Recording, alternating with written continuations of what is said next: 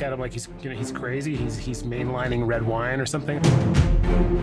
But even operations that we thought worked, such as certain rotator cuff repairs, they're not any better than placebo. Hey, Howard, how's it going? Hi, Paul. It's going really well. As I was telling you earlier, I was out cycling, and it's one of these weird things that happen where you get pissed off at the beginning of a ride or a run, and you're like, you know what, I feel like crap. And so what I do, and this is Paul thing, but I'll defer to you, is I go twice as fast as I plan to go, because I'm punishing my legs for having the temerity to act like they're tired after weeks of riding. And so we set a bunch of personal records, but largely in a fit of pique, as they say. So, which just well, that is unique to our bubble. As you know, I'm relegated to a Peloton. I have a heel stress fracture. I know. And I get on the bike and I tell myself, go slow, your legs are hurting. And the woman starts yelling at me on the screen, and I go faster than ever. There's a great line from a former Tour de France cyclist, and I probably have used this before, but what do I care? I'm old. I can use the same line more than once. It's from Jens Voigt, who was in the late 90s. He rode on, I think, Armstrong's postal team as well as some others. And he used to talk about how he'd be late in the Tour de France, maybe stage 17 or 18, and be riding up doing tempo for the Peloton, speaking of Peloton, and he would lean down and people would ask him, it would look like he was talking, and they would say, what were you doing, Jens? He'd say, I talk to my legs. I say to them really loudly, shut up, legs. So lesson to all of us, sometimes it's just worthwhile just saying shut up, legs, and continuing. So it would be fun to talk about medical reversals, about things we're unlearning. And to some degree, we're discovering we're unlearning some things because of this virus, but we can come back to that. But I thought a good place to start, and you and I were talking about this earlier, is maybe we're unlearning some folk wisdom in orthopedics and other areas. And one of them is this whole idea of try something, see if something doesn't get better, how long do I need to wait? 6 weeks. 6 weeks is this magic number. Is there any data behind the whole 6 weeks thing, or is this just complete arm waving nonsense? I think it's much like our kids repeat what they hear from us. I think I'm just repeating what I heard my attendings say in the clinic. I mean, I have to admit, I've stopped saying it because unless you're treating a fracture, nothing heals in 6 weeks. It's on the order of 3, 6, 9, 12 months. So I'm much more realistic in terms of guiding people. But hearing this 6-week phrase drives me crazy sometimes. Do you think it's because, okay, so two things. One is, I bet you're right, that there are some things that heal in 6 weeks, and there are things that as sports docs, they like to see, and that's a good example, is like a broken bone. Oh, I know that. I know the drill here. I know how long this is going to take. And so because there's a few things where there is a time frame that somehow gets extended into other domains. But the problem is, as we've discussed, soft tissue injuries are just voodoo, right? I mean, there's no 6 weeks involved here. I mean, the only way that it resolves itself in 6 weeks is if something worse happens to you. There's no doubt. And in soft tissues, we obviously have chronic issues and overuse issues and these acute traumatic issues. The acute traumatic issues are probably going to get better a lot faster than these chronic overuse issues, but they're not going to do so in 6 weeks unless you're 14, right? If you're 14 and you're listening to this, you're fine. If you're over 30, forget it. Yeah. You have hamstring strains and Achilles strains and ankle sprains, and they're 3-4 month injuries. Yeah. It can take a long time to recover. I know we've talked about this. What bothers me is people are told you'll need an operation unless you start to get better in 4 to 6 weeks. Yeah. And which is a crazy thing to say. I mean, I remember years ago, I ran a race, and afterwards, my right knee was really sore, and they were trying various things and shots and what have you, which was all just ridiculous because it was clearly not internal to the knee. So why I was getting cortisone shots? Ask their retirement plan because it didn't make any sense to me. Nevertheless, I was getting those, and it wasn't working. And so finally, this one guy was just sick of me. To be fair, a very nice fellow, and he had good reason to be sick of me because I was being really annoying. And he said, "Let's just see what happens here." And literally those words, your words, in 6 weeks, if it hasn't resolved, we'll go in and have a look. And I was like, okay, great. Now we have an end date on this. I feel much better, which is, I think, part of the problem is patients and doctors, surgeons want an end date. They want another end to this, and it feels like it makes people feel better. But the problem was, and I'm curious what you think about this, I was maybe 2 days before the supposed procedure, and I called up his office and got him to get on the phone, which is a miracle in itself. And I said, so what are we doing exactly? I hesitate to ask, but what are we doing? He said, I just thought we do, and this is the expression, and maybe this is some uniquely West Coast thing. He said, we're going to do a green smoke operation. And I said, what the hell is that? He said, well, we're just going to look around and see if anything seems out of normal. And if it is, I might buff something here or do something else over there. And I said, I see. So just find things that seem unusual and do something to them on the off chance that they're the cause of the problem. He said, yeah, more or less. The next day I canceled the procedure. I said, this is just ridiculous. This is me getting tied to an arbitrary schedule of 6 weeks for no good reason. Ugh. The thought of going in and cleaning things out and just looking around sort of retired quite a while ago. There are a handful of surgeons who may still advocate that. I found one. And there's evidence to support that. But even operations that we thought worked, such as certain rotator cuff repairs, tennis elbow surgery, meniscus surgery, and even some ACL reconstructions, when you put them against a placebo, they're deemed to be not effective or not any better than placebo. Well, let's dive into a couple of those and geek out for a minute. So you pick which one's your favorite, but whether it's a cuff repair or an ACL or, arthroscopy for osteoarthritis or something, I don't know, pick something that you just seem to be the prevailing wisdom and has ceased to be so. And walk me through why you think it was and what made it stop seeming like it was. So let's talk about Achilles tears. Okay. Let's use a choice I wasn't offered. But with a caveat that it's not entirely well accepted amongst orthopedic surgeons that they should be treated non-surgically. However, many, or if not most, publications that have come out, and especially a few recently, have shown that non-surgical management from a functional perspective as well as from a patient point of view perspective do just as well as those that are operated on. And I have to tell you, there's very little skin between your Achilles tendon and the outside world. There's no muscle overlying it. There's just skin and a tiny bit of fat. I'm painfully aware of it. Yeah. Right. If you get an infection there, a hematoma, and the skin opens and you get an infection, you're getting a muscle flap, a big plastic surgery procedure. You may lose part of your Achilles tendon. It's just a nightmare. Yeah. And these people do super well if they're managed without surgery. And the data keeps coming out, yet second opinion after second opinion after second opinion that I see in the office are constantly told you need an operation. Regardless of whether they're a 30-year-old runner or a 5-year-old diabetic who weighs 320 pounds, these people are being told that they need surgery. Yeah.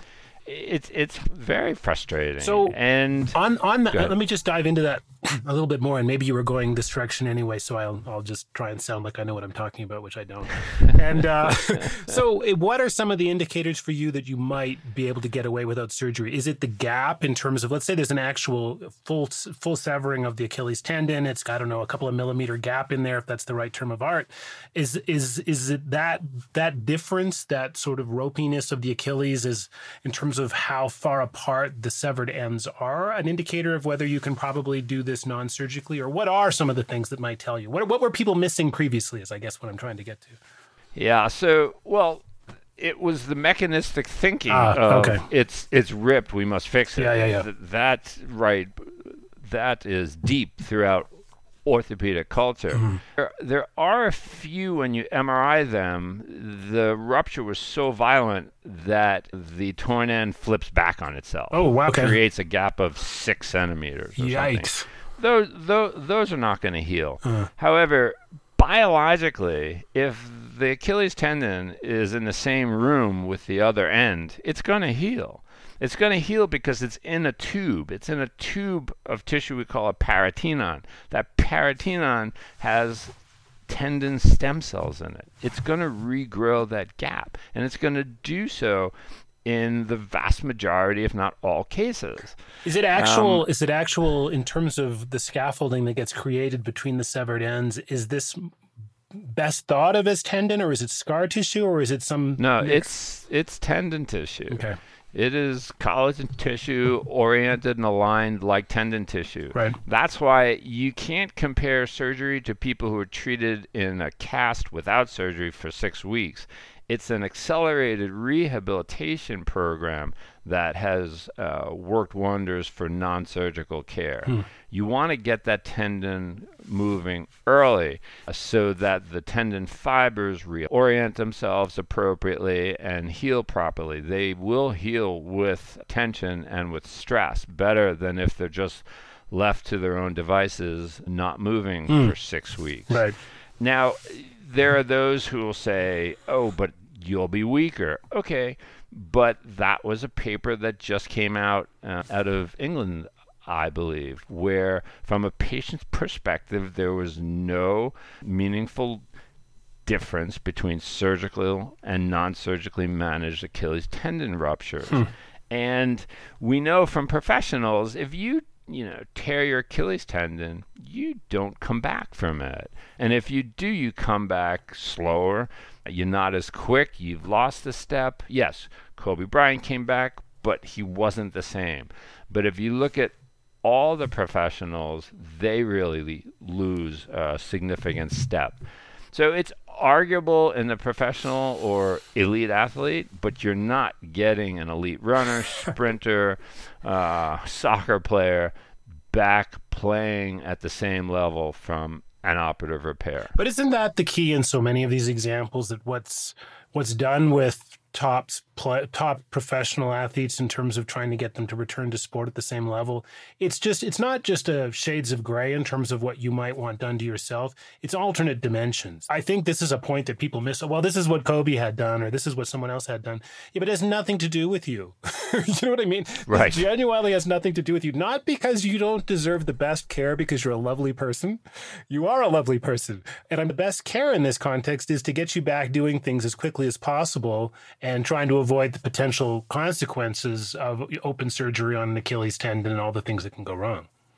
Sure. And could you also imagine being the surgeon who manages a professional athlete's Achilles tendon rupture non-surgically, and then when they can't return to sports, it's not the natural history of Achilles tendon ruptures, it's your fault, right? It's because you didn't operate. Right. Which is just a trap. There's no way out of that trap, and it's a trap because it's going to happen either which way. So let's do one more. Well, let's talk about meniscus tears, because most people who are listening to this who are over 50 have one. We know that a fair number of people have, because they're a normal age-appropriate change, these complex or degenerative meniscus tears. And it's really clear in the literature on placebo studies and randomized controlled studies that surgery is just not necessary. Now, granted, I have to say this because this is surgery versus a placebo. So in a placebo, you're putting people to sleep. You're putting incisions into their skin and waking them up, and they think they had a surgery. And that's key. So that's the critical factor. So weighing surgery versus nothing sometimes is challenging. But if you talk to any orthopedic surgeon who's willing to talk frankly and openly, they'll admit to you that there are some knees they've put a camera into and not done very much, and the patient did magnificently well. Yeah. They may be patting themselves on the back, but it's clear that we didn't have anything to do with it. Yeah. Even recently, there was a paper, I'm sorry to jump off topic here, but there was a paper that came out that questioned physical therapy or exercise in the management of shoulder pain. And one of my good friends, who you know, Jeff Berg, came back and said, it's very clear that we're not doing anything except boring people and keeping them busy while nature heals their dilemma. That's awesome. Right? That's great. Yeah. Yeah, I often think that's the case. I mean, this is a terrible expression, but it's a kind of thumb-sucking behavior. Absolutely. But meniscus tears are really common. They show up on an MRI. People freak out. They get really nervous. Unfortunately, some surgeons will contribute to the problem by tell the patient, you can't run on this, you can't ride, you got to be careful on stairs, you can't. Yeah. And then that feeds this fear. And I think that fear is a significant reason why many people actually go on to choose surgery as an option. They're mistakenly thinking that fixing it will alleviate that risk of degenerative change or further injury, when in actuality, it's those who have the surgery who develop worse arthritis. Which is, and that's been one of the startling things in the literature is that it can induce a kind of inflammation, or at least markers of inflammation, that seems to be a precursor to osteoarthritic change. Yes, a significant number of the knee replacements that we do are people who have had arthroscopic surgery for a meniscus tear. Granted, some of them are 15 or 20 years later, but some of them are 6 to 12 months later. Yeah, which is awful. And there are sometimes when you see knees that very rapidly degenerate. And those are awful situations, especially when they started with a meniscus tear where the pain in the knee was only present for 4 or 5 weeks. We know that the meniscus tear was probably there even longer, so we didn't give it enough chance to feel better in the first place. Yeah. I mean, there are markers, obviously, of things that where you have to do something. If someone's knee is locking, you're kind of stuck, right? No pun intended, but you've got to do something. There's no doubt. We have bucket handle tears where the whole meniscus has flipped over and it's locking the knee. Right. We have these flap tears, and we now have these root tears where the attachment point for the meniscus has torn. So the entire meniscus is not functioning. And we know if there's no arthritis in those knees, they do really well if we fix that root. So, but these are far less common. Well, that's the point than these complex degenerative tears. Right, and that's the point I was going to make. And that's I feel like people don't understand this, and maybe a lot of surgeons don't either. That in terms of the frequency and likelihood, the things you're most likely to see are the things that tend to get along just fine without a surgical intervention. Right. Right?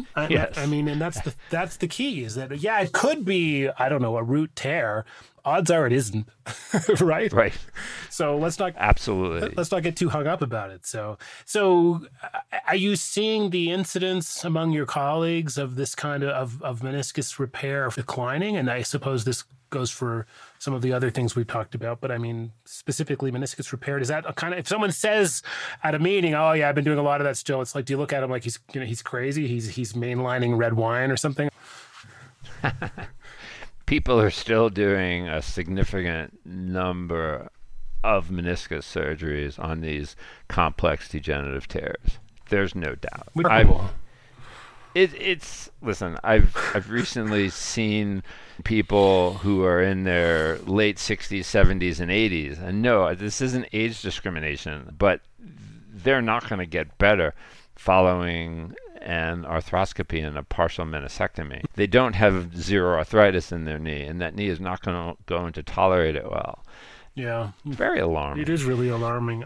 I'll give a couple of examples of mine before we leap onto something else. Two that I sort of voodoo device type stuff that I'm increasingly convinced not only aren't particularly helpful or probably damaging, are athletic compression stockings and most wearable technologies. So this is my own hobby horse here, but I'll start with the first one. It drives me bananas how often I see people running in these, they look like cross-country ski socks, but they started off, I think, you can correct me, but I think they started off in the context of air travel, right? Where people were worried about potential blood clots and things, and they would wear compression stockings on those things on airplanes, and then it moved on to becoming athletic compression stockings. And for a while, it was briefly de rigueur, as the French say, to see every trail runner I saw looked like they were heading for deep snow. They had socks up to their knees. And as I understand the most recent data, it's equivocal at best. And I'm not sure it's damaging, but it does zero for anything other than the bottom line of people who sell athletic compression stockings. You can feel free to tell me I'm wrong, but that's what my understanding is. No, I think you're completely right. I think it, like most things, is a placebo response. Right. And there are definitely a fair number of people who feel better when they're wearing a compression sock. Yeah. And a compression stocking. Same for compression knee sleeves. Yep. I mean, CopperFit is making hundreds of millions of dollars. It's remarkable. On this. And if it works for people, that's great. The data in terms of a non-placebo effect is pretty dodgy as far as I can tell. So, but on the other hand, it's the evidence in terms of people seeing this, and if it makes them feel better, they run better and they get injured less, then God bless them. Right. Just let them go. Let them go. And then wearable technology is my other one. And I started off late geek for these things, convinced that the more data we had in terms of being able to track performance, the better. And it's not just fastest times up a particular run or whatever else, but blood pressure and resting heart rate and all these other things. And I'm seeing more and more, not just abandonment. We'll put this aside for a second because a lot of these things obviously just turn into shelfware and just sit there and people look at them and wonder what happened to the charger. But into people feeling like because I have this thing, I must be doing something that's making me more fit. And you're not. There's no relationship between having a wearable technology and getting more. This thing does nothing for you, right? I mean, it's at best it's a thermometer, and it probably isn't a particularly great thermometer. It is funny when I see people in the office with a $600 Garmin watch, and I ask how far they run, and it's 6 miles a week. It's the 6 miles is great. You just don't need the Garmin for it, right? Correct. I've gone full circle on these wearables too. We've trashed sleep trackers many times, and I like it to know my total volume. Yeah. Of my runs or my rides, but I don't let them guide my activities. And there's so many mornings when I wake up and my watch says I am compromised. That's the actual words that it's telling me. Yet I have a wonderful ride or a wonderful run. I see this even with my Garmin, and there's some unnamed company, I won't say which one it is, but I noticed on Strava recently that I see people with their new, whatever they just did, I just ran a couple of miles or whatever. It gets auto-posted by a device and gives a score and says how long you need to recover from that.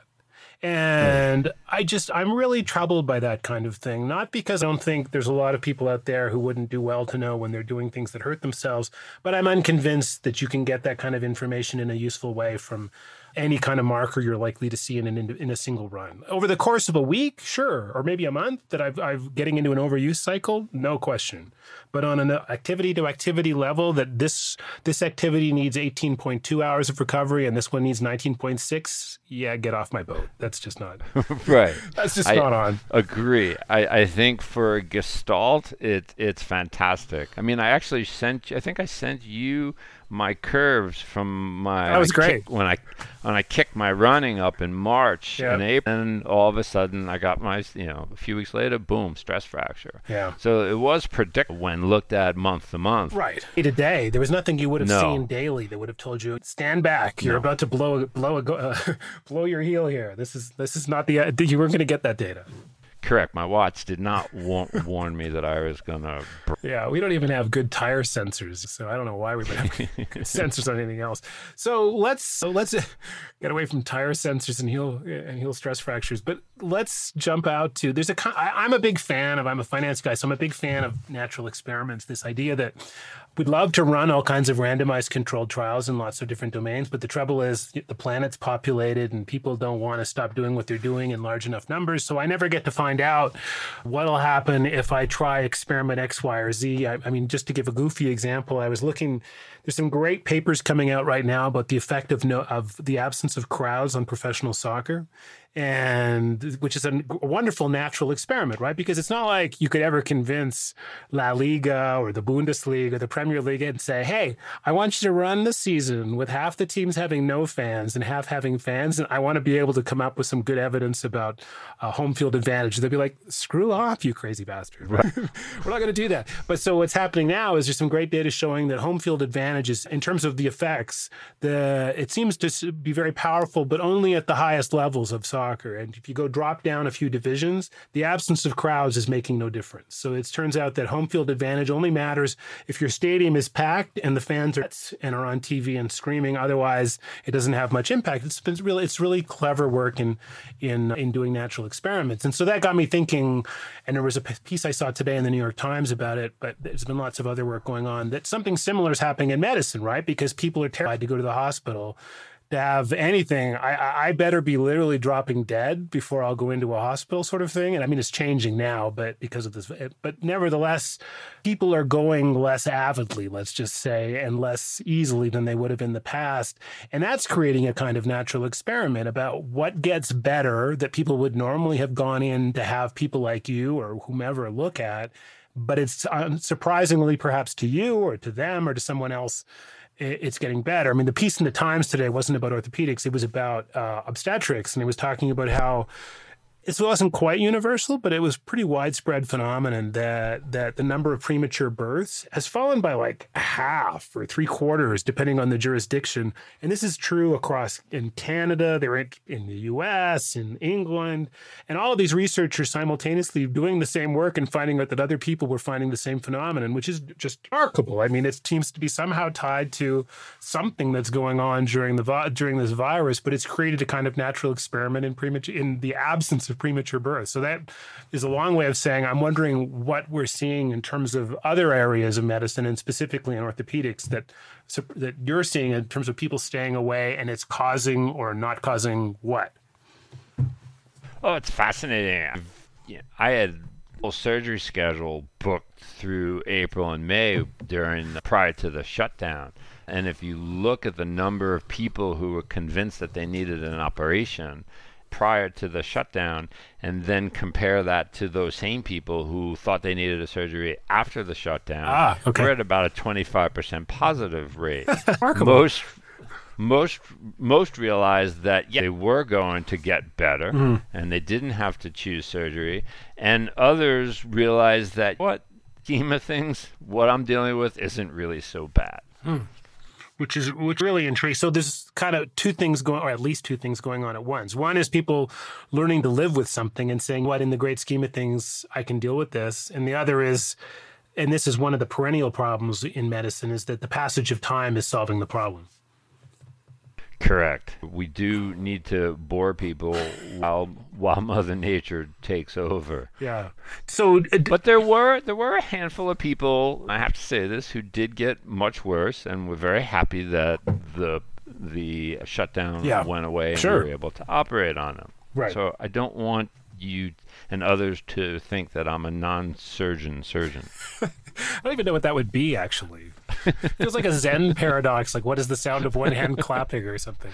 No, and I think that's a key distinction to make, is that this is more to do with the effects of confounds in any discipline, medicine in particular, that in something where there's a time-based component to it, when you force people to take more time than they had planned, sometimes things get worse and they still need to come in, but sometimes it gets better.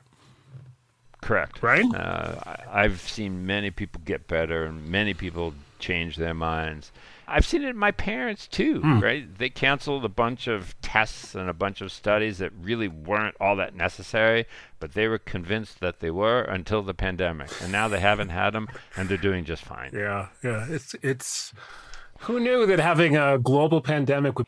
Anyway, on that's a positive note to end on. So that's great. I think it's a really fascinating topic, and if nothing else, we're going to see some growth over the next few years about what the effect it had on people in terms of their health. And I bet there'll be some interesting, surprisingly positive ones in there.